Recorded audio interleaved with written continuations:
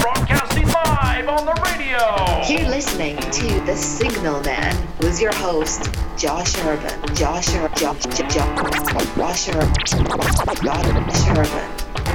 Radio IBRO, the brother. Some Muddy Waters, Trouble No More on WDCE 90.1 FM Richmond and worldwide at WDCE.net. I'm your host, Josh Urban, and it is time for our little podcast segment. So what we got here is we're listening to all this wonderful music, celebrating Black History Month, and looking into some of the history behind all of these wonderful songs and musicians and some of the hardships they endured and triumphs they accomplished and all this stuff. And it really brings up the question of listening to a lot of different types of music, right? I mean, like, well, why should we listen to a lot of different types of music? Well, yes, we can do it to feel superior. And that is honestly one of the reasons that I do it. I'll be like, oh yes, I like all types of music and blah, blah, blah, blah. Now I'll just rattle things off and whatever, right? But what about a deeper thing? Here's something I've been listening to too many psychology lectures lately, and something that I thought of was this, or something that's been presented to me and I've kind of adopted it to my own is this. And hopefully it makes sense. Okay, so let's say what we know is what we know, and there's a lot that we don't know. Most of the things in the world we don't know, and that could be visualized as the wilderness. And then what we do know would be visualized as sort of a clearing, and we have a little cabin in the woods. Oh no, cabin in the woods? No, not a horror movie. Sometimes, right? But have a little cabin in the woods, a clearing. And then there's a thicket in between the clearing, and the wilderness. And this might be described as our dream state, because if you think about it, the question is, where do our thoughts come from? Where do our dreams come from? They just pop into our head? Well, that's not good enough, right? What do you mean they just pop into our head?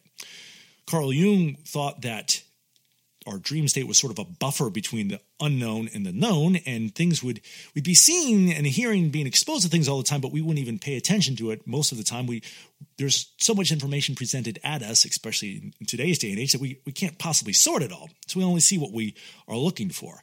But all the other stuff is there too, and it gradually filters into our consciousness, the clearing with the cabin in the woods, through this dream state or thicket in this example that I'm presenting them. Hopefully it's weird, but hopefully it makes sense.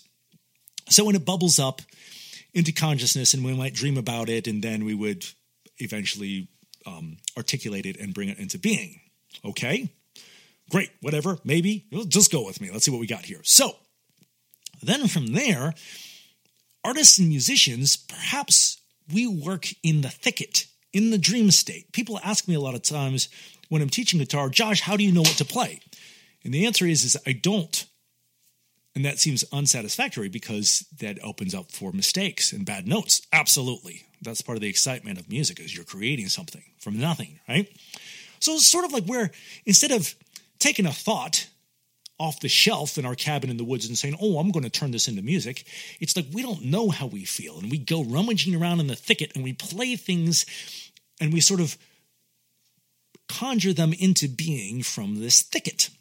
You can see this when you go to look at abstract art. I was just down at the Hirshhorn Museum yesterday, and there was a German exhibition, and it was whacked, man. I didn't particularly like it, but I was looking around, and it was like wandering through the artist's subconscious. And I think perhaps for them, it was too.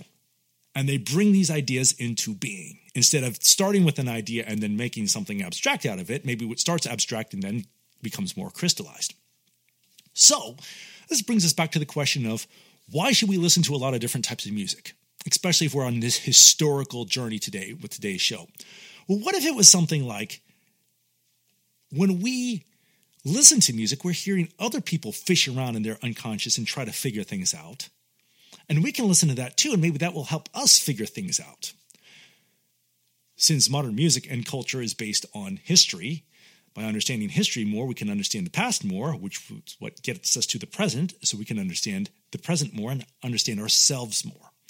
So not only is it an interesting exercise to listen to a lot of different music and learn the history behind it, but also perhaps an important one. Perhaps it can help us become better people.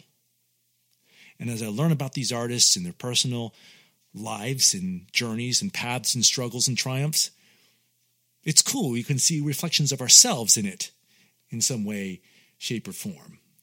something to think about. Something to think about, and let me know if you have any thoughts. I know it's kind of goofy, kind of bizarre, but then again, so am I. So, something that I've been thinking about. You're tuned to the Signalman Show on WDCE, 90.1 FM Richmond, and worldwide at WDCE.net.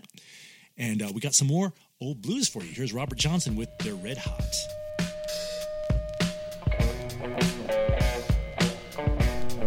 You've been listening to The Signalman Show on Radio IBRO, The Brother. I'm your host, Josh Urban. Thanks so much for tuning in. Feel free to say hey on Instagram at Josh Urban, where you can see a live stream of the broadcast the day before the podcast episode. And always at joshurban.com. Thanks so much for listening, and thanks for being you. The world needs more people like you. Keep it up, keep it fresh, keep it funky, keep it real, and we'll catch you on the flip side.